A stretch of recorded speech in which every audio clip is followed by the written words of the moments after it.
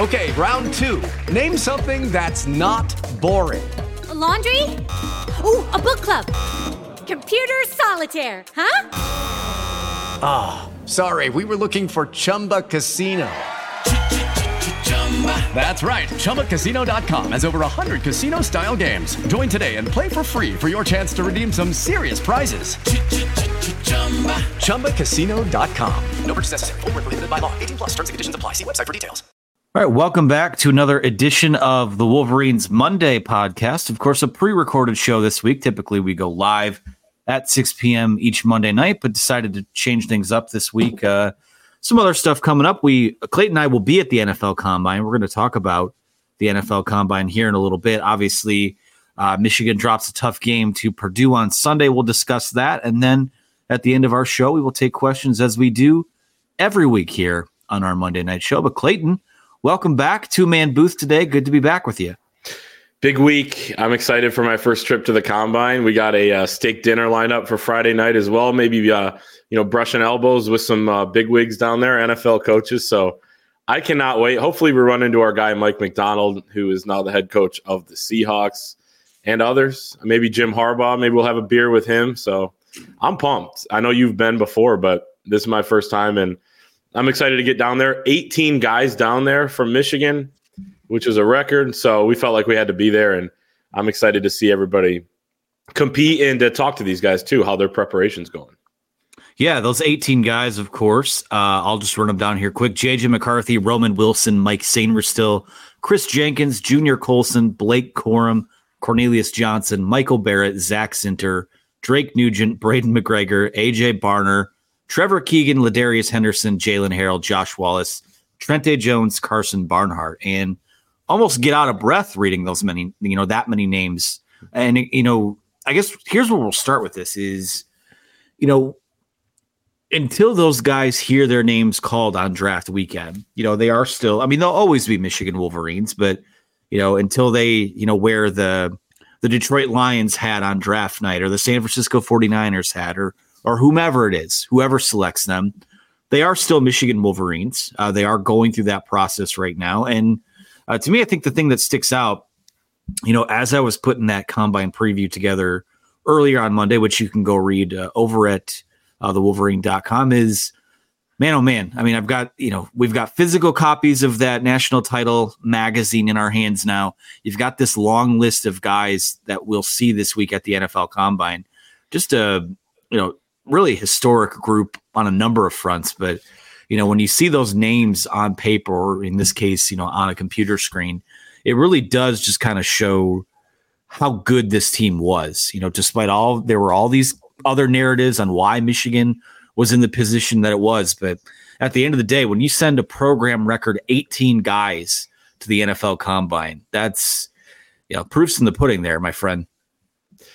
You have one of the top quarterbacks, one of the top running backs, one of the top wide receivers, a top 10 tight end, a few of the top offensive linemen, one of the top defensive tackles, one of the top linebackers, the top nickelback. You could go on as well. You have even guys that didn't make the Combine in James Turner, who I think has a shot to be drafted, one of the few kickers that go, or be a priority undrafted free agent. But the fact that you have 6 offensive linemen stands out.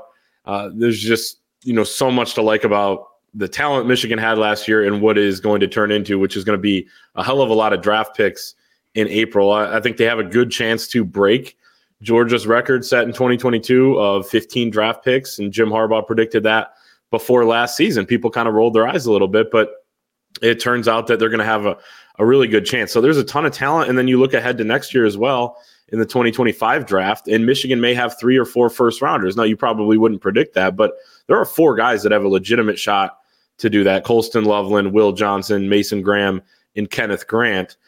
So, I think all of those guys will probably be within the first 2 rounds. So there was a ton of talent on last year's team. There's still some coming back, but 18 guys. It's going to be hard to keep track of all of them while we're down there.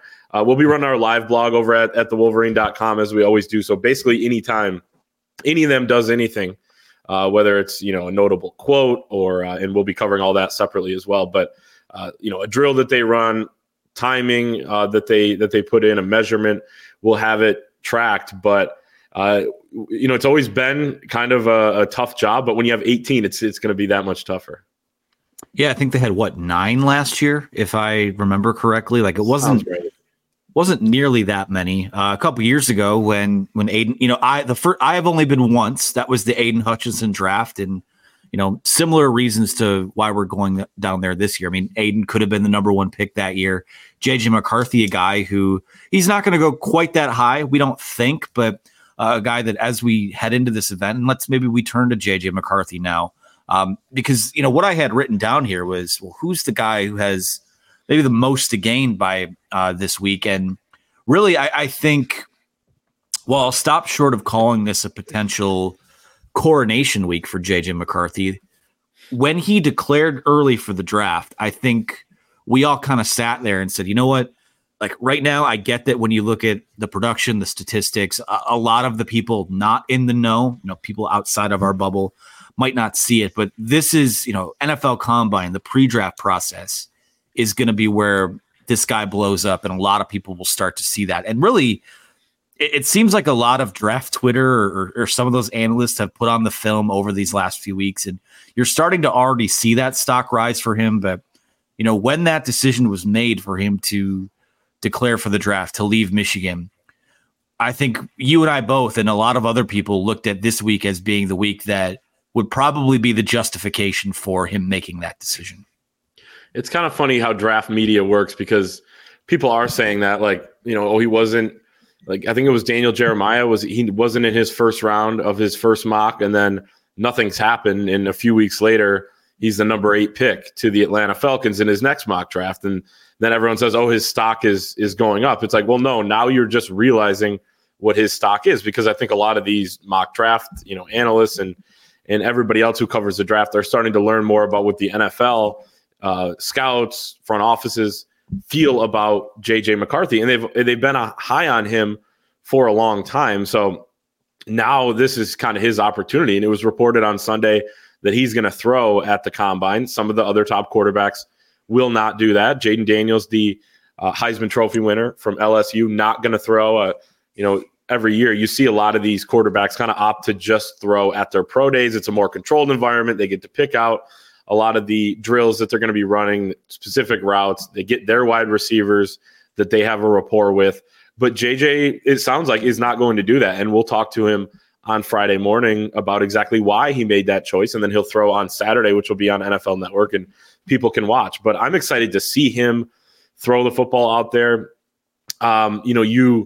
You think about this guy as, kind of a top tier competitor. He played 15 games last year, but he's still deciding to do this while others aren't going to. It is somewhat understandable. He's one of the underclassmen quarterbacks coming out, Caleb Williams being another, Drake May being another. But you think about, the Bo Nix, Michael Penix, we kind of know, I guess, what those guys are. I mean, scouts would definitely love to see them up close and personal, in person there.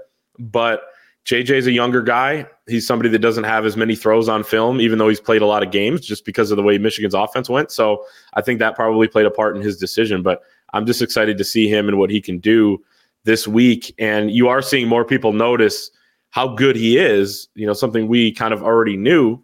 And that's interesting to see. And I think that he's a guy that's going to create some buzz this week if he, everything goes according to plan. I certainly think that's the case. I mean, if nothing else, I think because there are, and I get it, there are a lot of guys to scout. And when the conversation is around Caleb Williams and Drake May and Michael Penix, Bo Nix, there's a lot of really good quarterbacks in this, really good college quarterbacks in this class. And what draws your attention, if you're a guy that just, I won't even say as an NFL scout, just someone who's in the profession that, is in charge of tracking buzz on these guys, the production, the gaudy numbers that a guy like Caleb Williams will put up, that someone like Bo Nix or Michael Penix will put up, that's what draws your eyes in. And then a lot of those guys evaluate from there. Whereas I think, it was pretty easy throughout this process to kind of ignore JJ because those numbers weren't so gaudy. But then when you do dive into the tape and, a lot of those guys, let's see what all the hype is about. This is still and first off, college production is not even maybe in the top 5 to 10 things that a lot of these NFL front offices look at or evaluate when they are putting their draft boards together and things like that. But you put on the film and they love, more than anything else, these guys love traits. And we know that JJ has the mobility.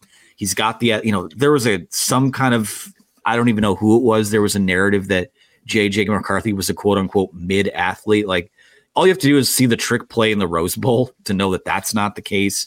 He's a mobile guy. We know he's got the arm talent. He can zip it in there. And then from an intangible standpoint, I mean, he checks a lot of those boxes too. So really, again, it does come down to this week for him. I think that toolkit is there for him for sure. I mean, this is the thing that gets me is, I'd be interested to see the people who love the prospects like Trey Lance or Anthony Richardson and thinking those guys are these prototypical NFL passers compared to what some of these guys are saying about JJ McCarthy, where he didn't throw the ball enough and he's not, as physically developed as some other guys. The guy just wins and he's extremely talented. So to me, assuming he checks all those boxes this week, I do think this is probably be a week that, even just conservatively speaking, probably entrenches him as a top 15-ish prospect, maybe somewhere in that top 10. There's a lot of buzz with that as well. But, quarterbacks, it's not a great quarterback draft next year either. So I think you're going to see a lot of teams jockeying for position in this draft. And that's good news for JJ McCarthy. And I think at the end of the day, maybe one of the biggest reasons he did decide to declare is that, maybe teams are going to be a little higher on everyone this year because you are jockeying for position. But we'll see. I mean, there's a lot to sort out there still. But for this week in particular, I think he's the guy with the most to gain from a stock perspective. Is anyone else on this list that you think going into this event with a big week, we could probably start having maybe first round discussions about them or someone that can rise up quite a bit? Well, yeah, honestly, I don't know that JJ to me is the guy with the most to gain, because I think he's already so high and there's kind of a block there where it's like, I don't think he's going to be a top 3 quarterback, but I think he's between 4 and 5. Maybe he can solidify himself as 4. But to me, I think he's getting picked in the top 20. I think he could get picked in the top 10, likely top 15. There are a number of teams that could use a quarterback. Atlanta, Seattle's one of them. Denver, the Raiders could take one. And JJ is going to interview extremely well this week too. But before I mentioned a couple other guys, who's going to run faster in the 40, JJ or Blake Corum? Ooh, that's a really good question. I didn't know where.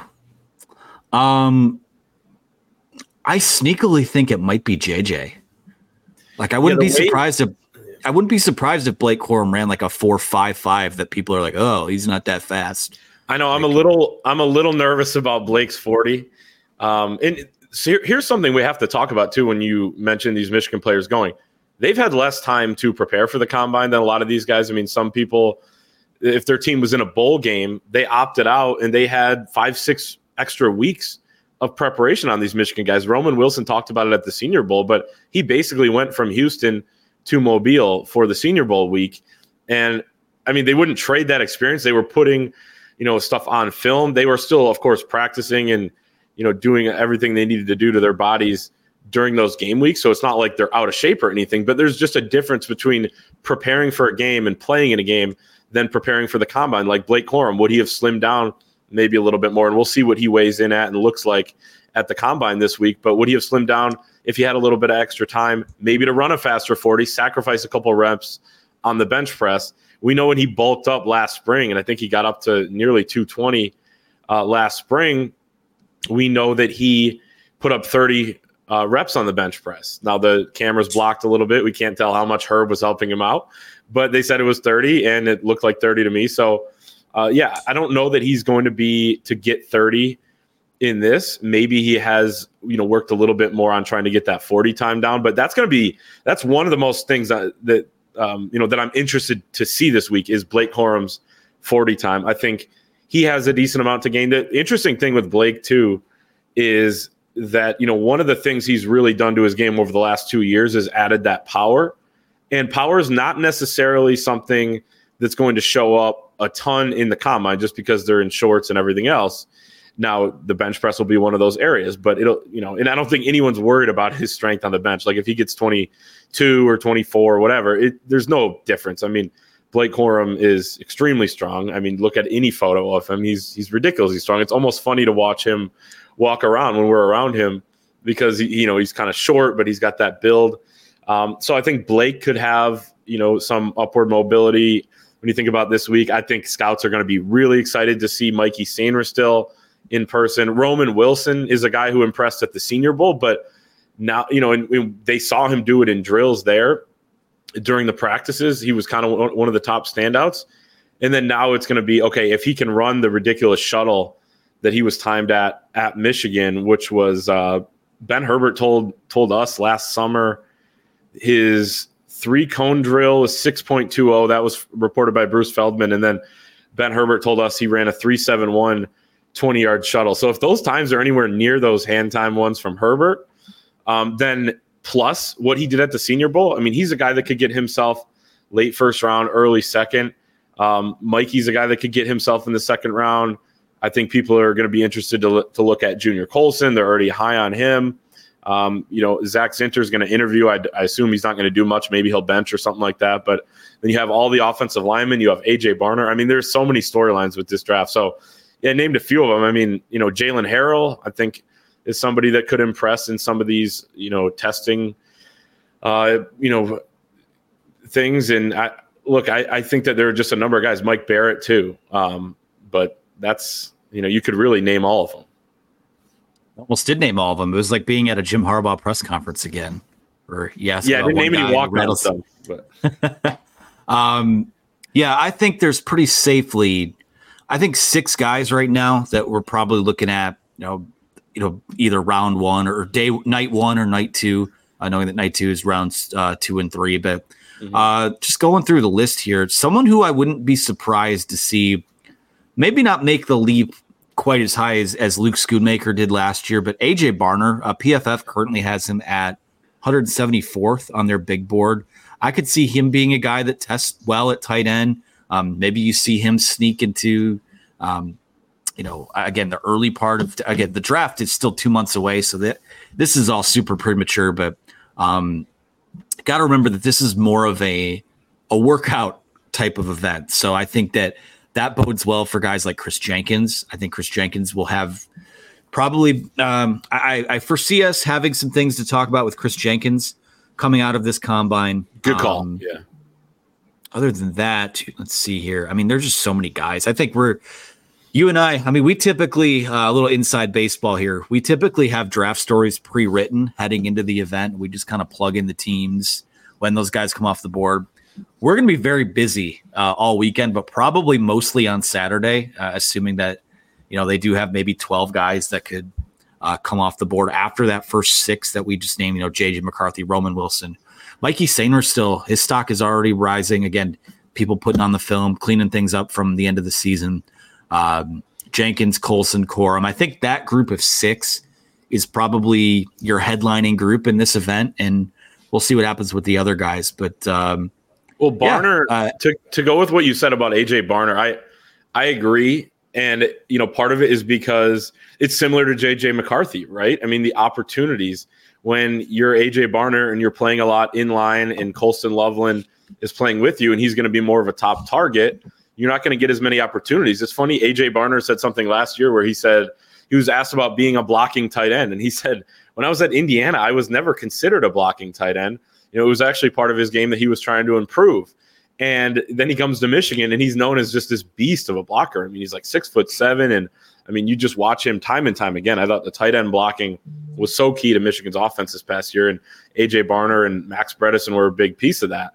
But, he was a pass-catching tight end at Indiana. We saw it in flashes at Michigan. I think he only had around 250 yards, but he's somebody that's probably going to test well. They're going to love his wingspan. They're going to love his height, and he's going to do well in the drills. So he is absolutely somebody I think that could turn some heads. I think that's a good call.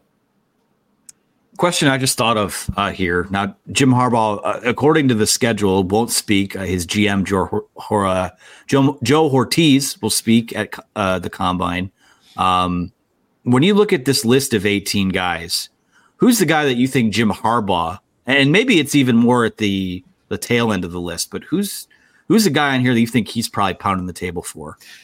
Yeah, so Chris Ballas and I did this on the pod 2 weeks ago after the invite list came out, and I said Blake Corum because I think they could lose Austin Eckler in free agency, and I also said Mikey Sainer still. I mean, I don't know their exact situation at nickel right now, but he's just a guy you want on your team, and I think so many other franchises are going to say that, so it's easier said than done, right? He might not have the opportunity to get Mikey Sainer still, whether that's in the second round or the third. I mean, but you could go down the list with guys that Jim Harbaugh loves, and we know that he loves these guys because we've heard he's going to grab at least one of them, right? Like that is the lock of the century.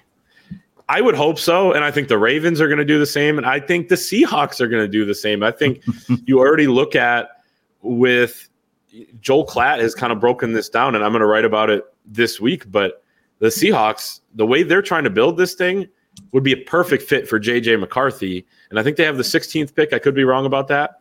And Mike McDonald already has that relationship with him. So, man, with a good defense, you have a good running game. You have Kenneth Walker there. And, I think JJ would much prefer to be on that guy's team than playing against him, as we've seen. Yeah.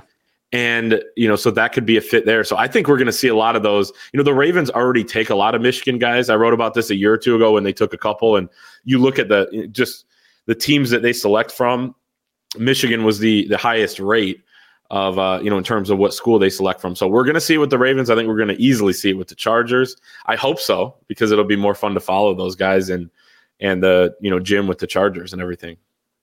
I know that the brand grows. It goes from one team, and now you've got these 3 footholds for Michigan. So the schedule's up there on the screen right now. Interviews. We will not be there for the defensive linemen and linebackers, but we'll be there Thursday through Saturday. Defensive backs and tight ends on Thursday, running backs, quarterbacks, wide receivers on Friday. That'll be a big day, obviously. And then Saturday is the offensive line day. And then, of course, their workout days are the days after that they do the media interviews. So each of those guys pretty much gets 2 days in the spotlight, so to speak, at least publicly. I know there's meetings that happen at Prime 47 and St. Elmo's, and guys are going out to dinner and guys are meeting with agents and stuff behind the scenes. So a lot of movement, super fun networking event, not just for the players, but a lot of people in our profession as well. So excited, of course. We actually have an agent that wants to buy us a beer too. Not kidding. So, well, that'll be good. If you're an agent out there that wants to buy us a beer or steak, I'll send the Google form around. Collect your information. So any other thoughts on the combine, Clay? I think we pretty much covered it here. No, just excited. Yeah. All right. Well, let's move on to Michigan basketball. Something not quite as exciting to talk about, but Sunday was actually a pretty exciting day.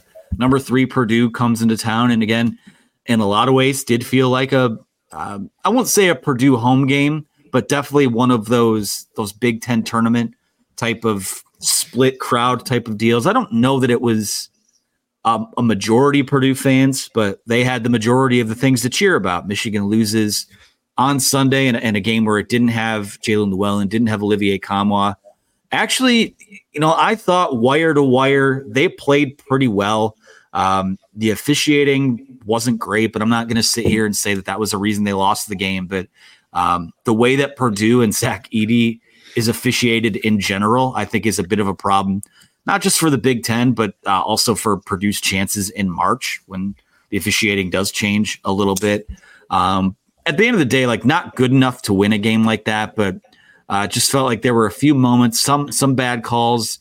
There were a handful of, to me, the key stretch in that game was when they're waiting for that under 4 timeout to come in the first half, and Purdue's going on a run. You've got guys like Will Cheddar out there clutching at his chest, just gassed, and never quite got that timeout in. And to me, that was the difference in the game Sunday. But this team now sits at 8-20, 3 games left in the regular season, I believe it is. They've clinched a spot in one of those Wednesday night games in the Big Ten tournament. I mean, really running out of things. Again, it's already been slim to none in terms of things to have, having things to hang your hat on, so to speak. But, what did you make of what we saw Sunday, Clay? Yeah, I mean, when you're depleted on the front line, it's going to be hard to hold up against that team, and specifically that player. I mean, Zach Edey goes for 35 and 15. He's 14 of 18 from the field. He made 7 free throws. And, when you're facing foul trouble as well, that made the task even tougher. You're always going to get those calls that Edey's going to draw. He leads the country in fouls drawn per 40 minutes. He drew 11 yesterday. But some of the frustrating calls, like you mentioned, were not even involving Zach Edey. And there were some ticky-tacky stuff that really made what was already a depleted and decimated, Michigan roster with injuries and, illness. And Will Cheddar, too. I mean, give him credit. He was sick with the flu, wasn't able to play Thursday, comes back and, plays a huge role in that game. And you're right. I mean, he was so gassed just trying to get up and down the floor at the end of the first half. But, I mean, Namari Burnett, even a guard, who never matched up with Zach Edey, only played 8 minutes in the first half because of foul trouble. Purdue gets in the bonus. Free throws definitely helped them. But I think the story was giving up, 14 was it? Offensive rebounds. And, it was just tough because Michigan had to go zone, especially when it was undersized with the foul trouble, where there were times when there was no Cheddar or Terrace Reed in the game. But, going with the zone, it worked somewhat, especially compared to some of the man-to-man numbers. But it did not help you when it came to securing defensive rebounds. Purdue was able to feast with how many second chance points did they have? Let's see. Too many. 24. Yeah. So, I mean, there's kind of the difference. It's another game where the other team takes, almost double-digit more field goal attempts than you because of either offensive rebounds or turnovers. And, turnovers weren't the issue in this game. Michigan only had 10. I thought the offense played pretty well. And it's completely different when Doug McDaniel's on the floor. So now you look to, Doug has not played as well at home as he would have if he was playing in the road games either. It's not like he's just coming back in these home games and playing, his A game every time. It's hard to do that on and off. 2 straight road games now. It's spring break. Juwan Howard said yesterday that they're going to find out today whether or not they're going to have Doug for the game Thursday at Rutgers and then Sunday at Ohio State. So I think the one thing you can hang your hat on is if you are able to have him for the next couple games and preferably the Big Ten tournament, you at least have some game-to-game continuity as to what your team looks like, because that offense worked pretty well on Purdue. You just didn't get enough stops or defensive rebounds. Yeah, and again, as attention turns, they'll make the decision on what happens after this year in terms of the coaching stuff. Like, that's going to be made. But again, knowing that this team does have 4 and maybe 5 games left if they win a Big Ten tournament game, because certainly, anyone they could play in that Big Ten tournament would give them a chance to win a basketball game. But, their standing is the worst team in the Big Ten is what it is. But that being said, if you're able to get Doug McDaniel back, all of a sudden, like you have something that resembles a nucleus back for these last 4, maybe 5. Who knows? Maybe 6 games. I don't know. I'm not going to sell something that I don't know is all that realistic. But why not Why not Michigan? Why not? It's I just love mathematically possible. How many teams are going to make a graphic or like a hype video with that as either the title or the text on the graphic? Why not us? Yeah, of course. In the next 2 weeks. A couple positives. I feel like I'd like to, and despite wanting to see these guys more, I think they should play more. I like the glimpses we get from Yusef Kayat and George Washington. I think both of those guys should probably play a little bit more. Would love to see that these last 3 games, last 4 games, last however many games. Terrence Williams, he's been a polarizing guy over the last few years, but I actually think he's weirdly, and again, no one's going to throw a parade for how it's gone down, but he's weirdly been like a calming, steady presence on this team, despite it being, an 8-20 season thus far. And he took some shots. He took some shots at the fans yesterday. The fans really let him have it last year, and that was not, I didn't love some of what was coming at him on social media. He won't and all this stuff, but he kind of let him have it again yesterday for not showing up and having the Purdue fans take over. Yeah, I mean, maybe we talk about that for a second because, I'm past the point of that being something that we should be bothered by because, one, we already saw it happen last week. Maybe not quite to that extent. I think not even as close. as loud and as as into the game as Michigan State fans were a week or so ago, it was still probably like 70-30 Michigan fans. Yesterday or Sunday was pretty close to, if it wasn't 50-50, it was darn close. And credit to them. I mean, that's a 6 hours drive for Purdue fans, and they have a very good team. And, if you can get them for the same, you can get tickets for the same price as, a couple Cokes, why not make the drive on a Sunday afternoon? But it's more eye-opening more than anything. I don't know that I'm all that bothered by it, because why should we criticize Michigan fans for not showing out in droves to watch a team that has only won 8 games this year?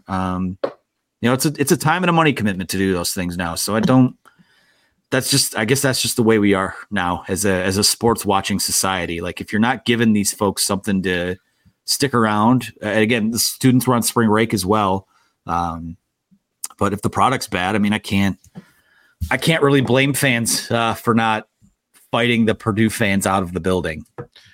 Yeah, I mean, Terrence Williams said that whenever they play on the road, no matter the record of the opponent, their fans show up. I mean, it's just not true, having watched it throughout the years. I mean, some fans obviously show up, and, some places are easier for Michigan fans to travel to than others. But I mean, I remember a couple years ago over winter break when they played at Maryland, and it was, basically completely dead. And you could go on and on. Northwestern has had those years.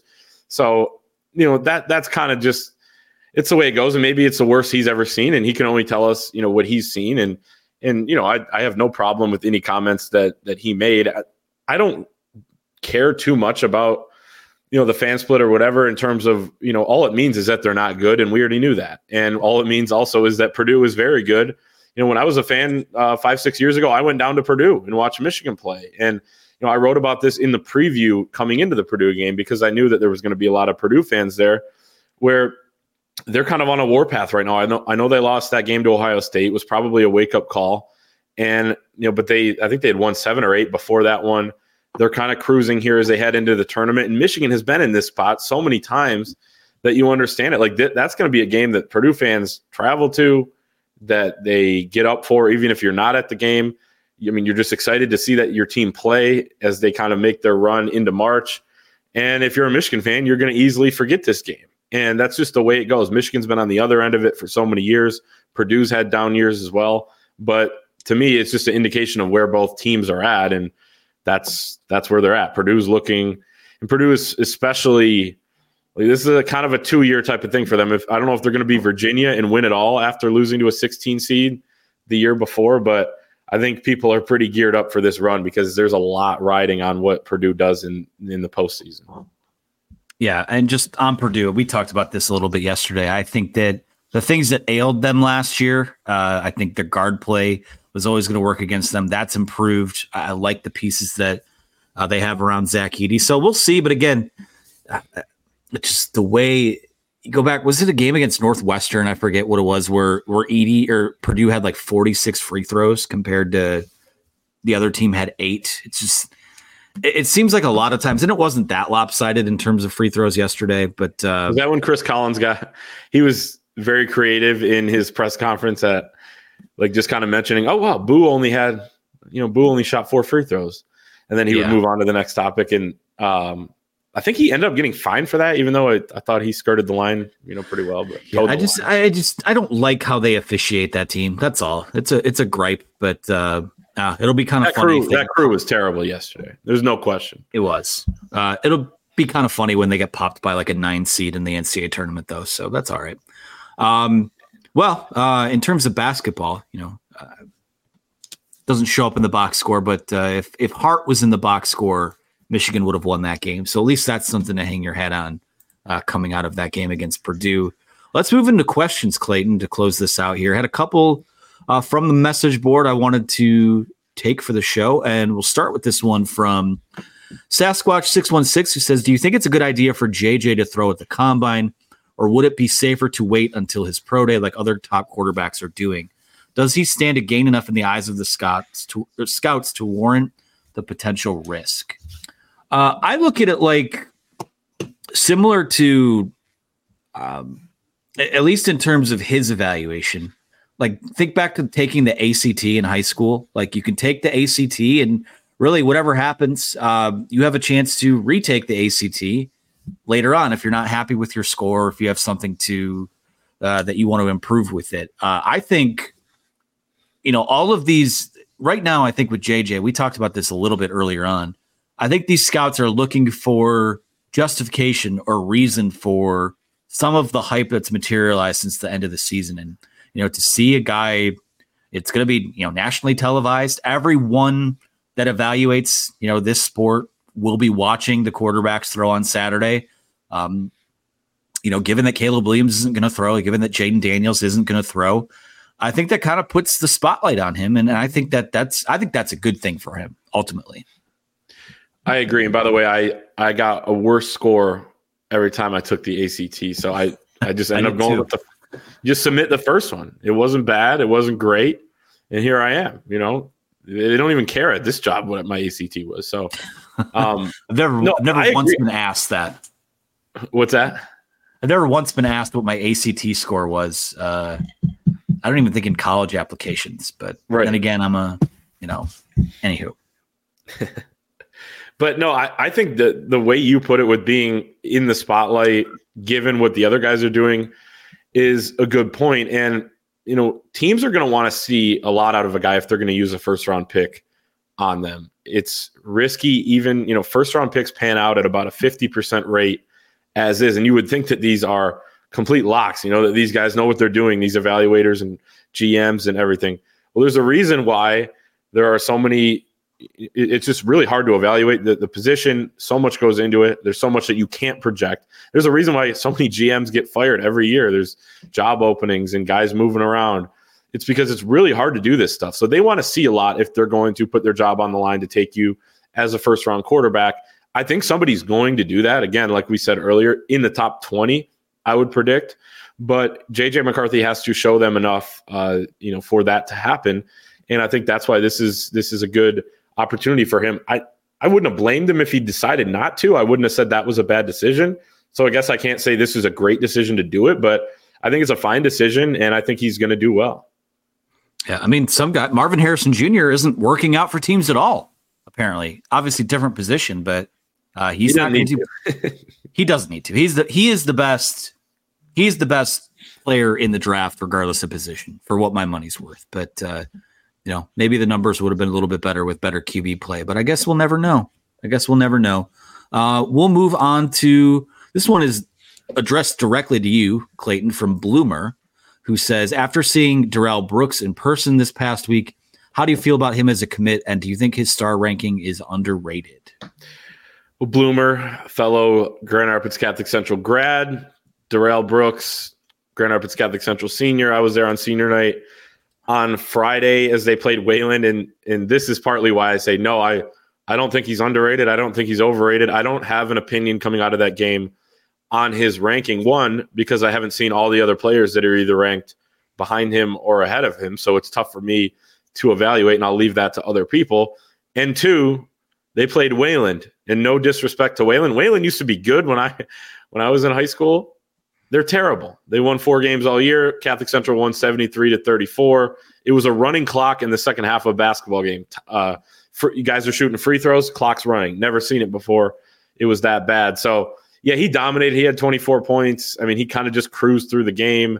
We have the highlights up on the YouTube channel here at the Wolverine, so people can check those out. We'll have thoughts and then an interview with him as well on the site at thewolverine.com. But no, he was good. I mean, he made 4 threes. His shot has been something that he has admitted that he wanted to work on coming into the year. He's had quite a few games with 3-4 made threes this season, he said. So that's a positive. He can get out and run in transition. It's impressive how he runs in the open floor.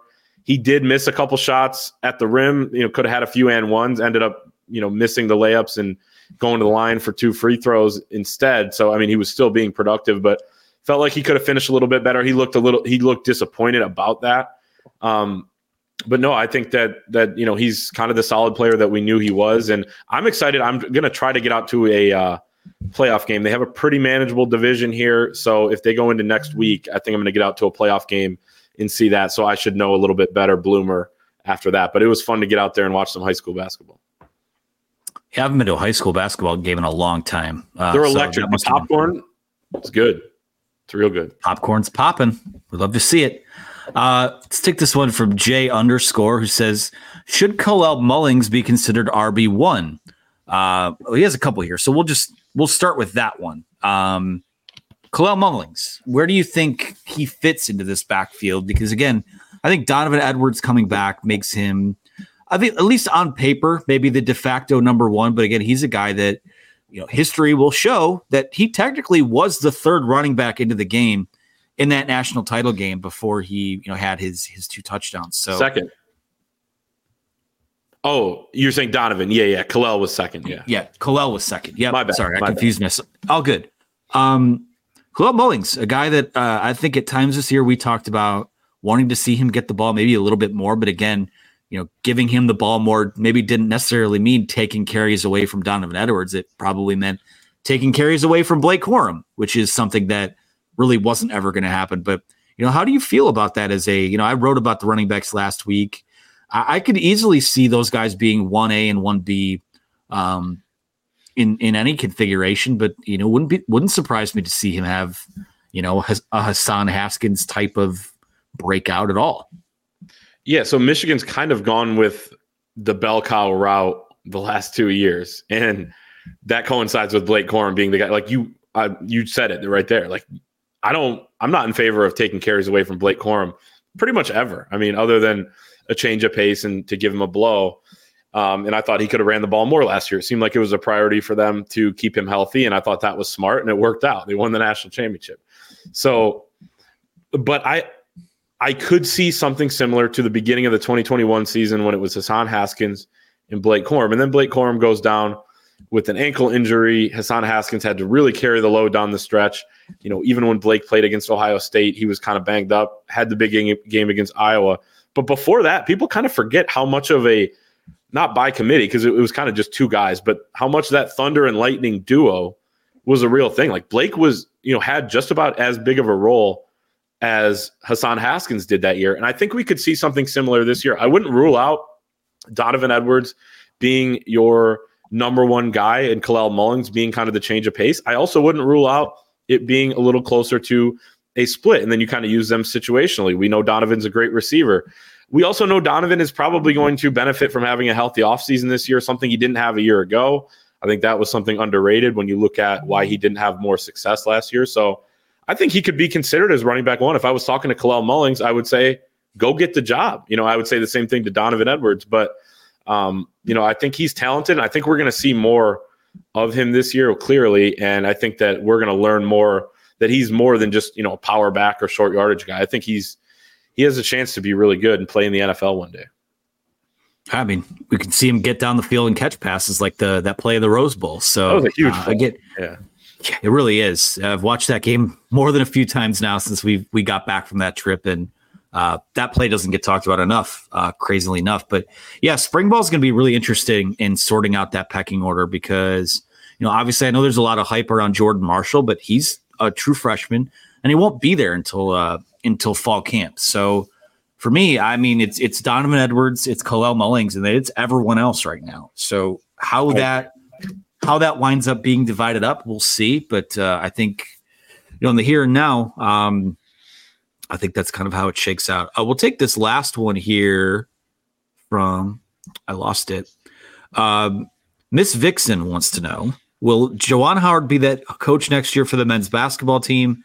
And will the women make the NCAA tournament? I know we've talked about Juwan Howard a lot. I don't know. I truly don't know if he will be the head coach next year. And I was, Clayton, while you were discussing Mr. Mullings there, I did look up the latest women's bracketology from ESPN, and they still have Michigan as a 10 seed playing Oklahoma in the first round. They've lost a lot of winnable, maybe resume building games this year, but as of now, ESPN still has them in. But so that's my 2 cents there on that. But any thoughts on those 2 questions? Yeah, I think, what was the first question? I was going to say, will Juwan Howard be here next year? Oh, will Juwan Howard be? I was going to say, who says they're not playing? Michigan basketball is not making the NCAA tournament. Seems like KBA is going to get her team there again. So kudos to them. But yeah, I mean, I think it's probably about 50-50. There's not a ton of indication coming out as to what Ward Manuel is going to do. I wouldn't be surprised if he stayed. I wouldn't be surprised if he was let go. I mean, to be completely honest with you. So, I mean, it's a boring answer, but I can't just sit here and make some bold prediction about it. Can we take the one about how far away is Denegal from surpassing Orji? Oh, that's right. Back to J _. As he says, how far away is Jane Denegal from surpassing Alex Orji? Why don't you start on that one? Are we sure he's behind him? I don't know that we are. I mean, I don't know that we are quicker into Jaden Denegal was in games quicker than Alex Orji was until the end of the year, and they didn't play any backup quarterbacks anymore, except for Alex Orji. But that was situationally, that was kind of completely different. That was aside from the depth chart, in my opinion, because he's a dynamic athlete and he was essentially your Wildcat quarterback. So I'm not sure there is a ton of separation there either way. Like I think Denegal might be ahead of Orji. He was early in the year. I know Orji was coming off an injury in fall camp that set him back, but I think they're kind of right there. I had him as an or in our way too early depth chart back in January, and now Jack Tuttle's in the mix. So probably Tuttle and then those two right, neck and neck behind him. Yeah, I feel like it's Tuttle or Orji or Denegal right now. And then I'd have probably Davis Warren and Jaden Davis, battling it out in that next tier. But yeah, we'll see what spring ball winds up looking like. But, there's something about Jaden Denegal where, he's 6'5", he's 235. He's got the height. He's got the build. I mean, getting off the bus, he looks like a college quarterback. And actually, obviously, or limited number of throws. Or he could be a Popeye's biscuit away from being a tight end as well. He's 4 for 5. He was 4 for 5 for 50 yards, his first career touchdown this year. And given, I mean, take this for what it is, but PFF had him graded as actually Michigan's second best passer on the team with a 71.1. So case closed. Yeah, there you go. I think, could I see him maybe being a Wilton Spate type? I don't think that's crazy to think. I know he's kind of, it hasn't been like he's been a name that's kind of always been percolating behind the scenes, and it hasn't, maybe not popped to a certain extent, but I know Kirk Campbell likes him a lot. I think when we talked to him at the Rose Bowl at the national title game, he had mentioned him as the guy that maybe in that quarterback room has improved the most or had improved the most from start to finish last year. So yeah, I don't think this is Jack Tuttle or Alex Orji or a transfer. I think it could be those two guys plus Denegal plus a transfer potentially, depending on how spring ball goes. So I definitely think that he's in that mix. And if we're talking purely from a passing standpoint, maybe slight leg up on Orji, but obviously Alex Orji brings all those other tools to the table as well. So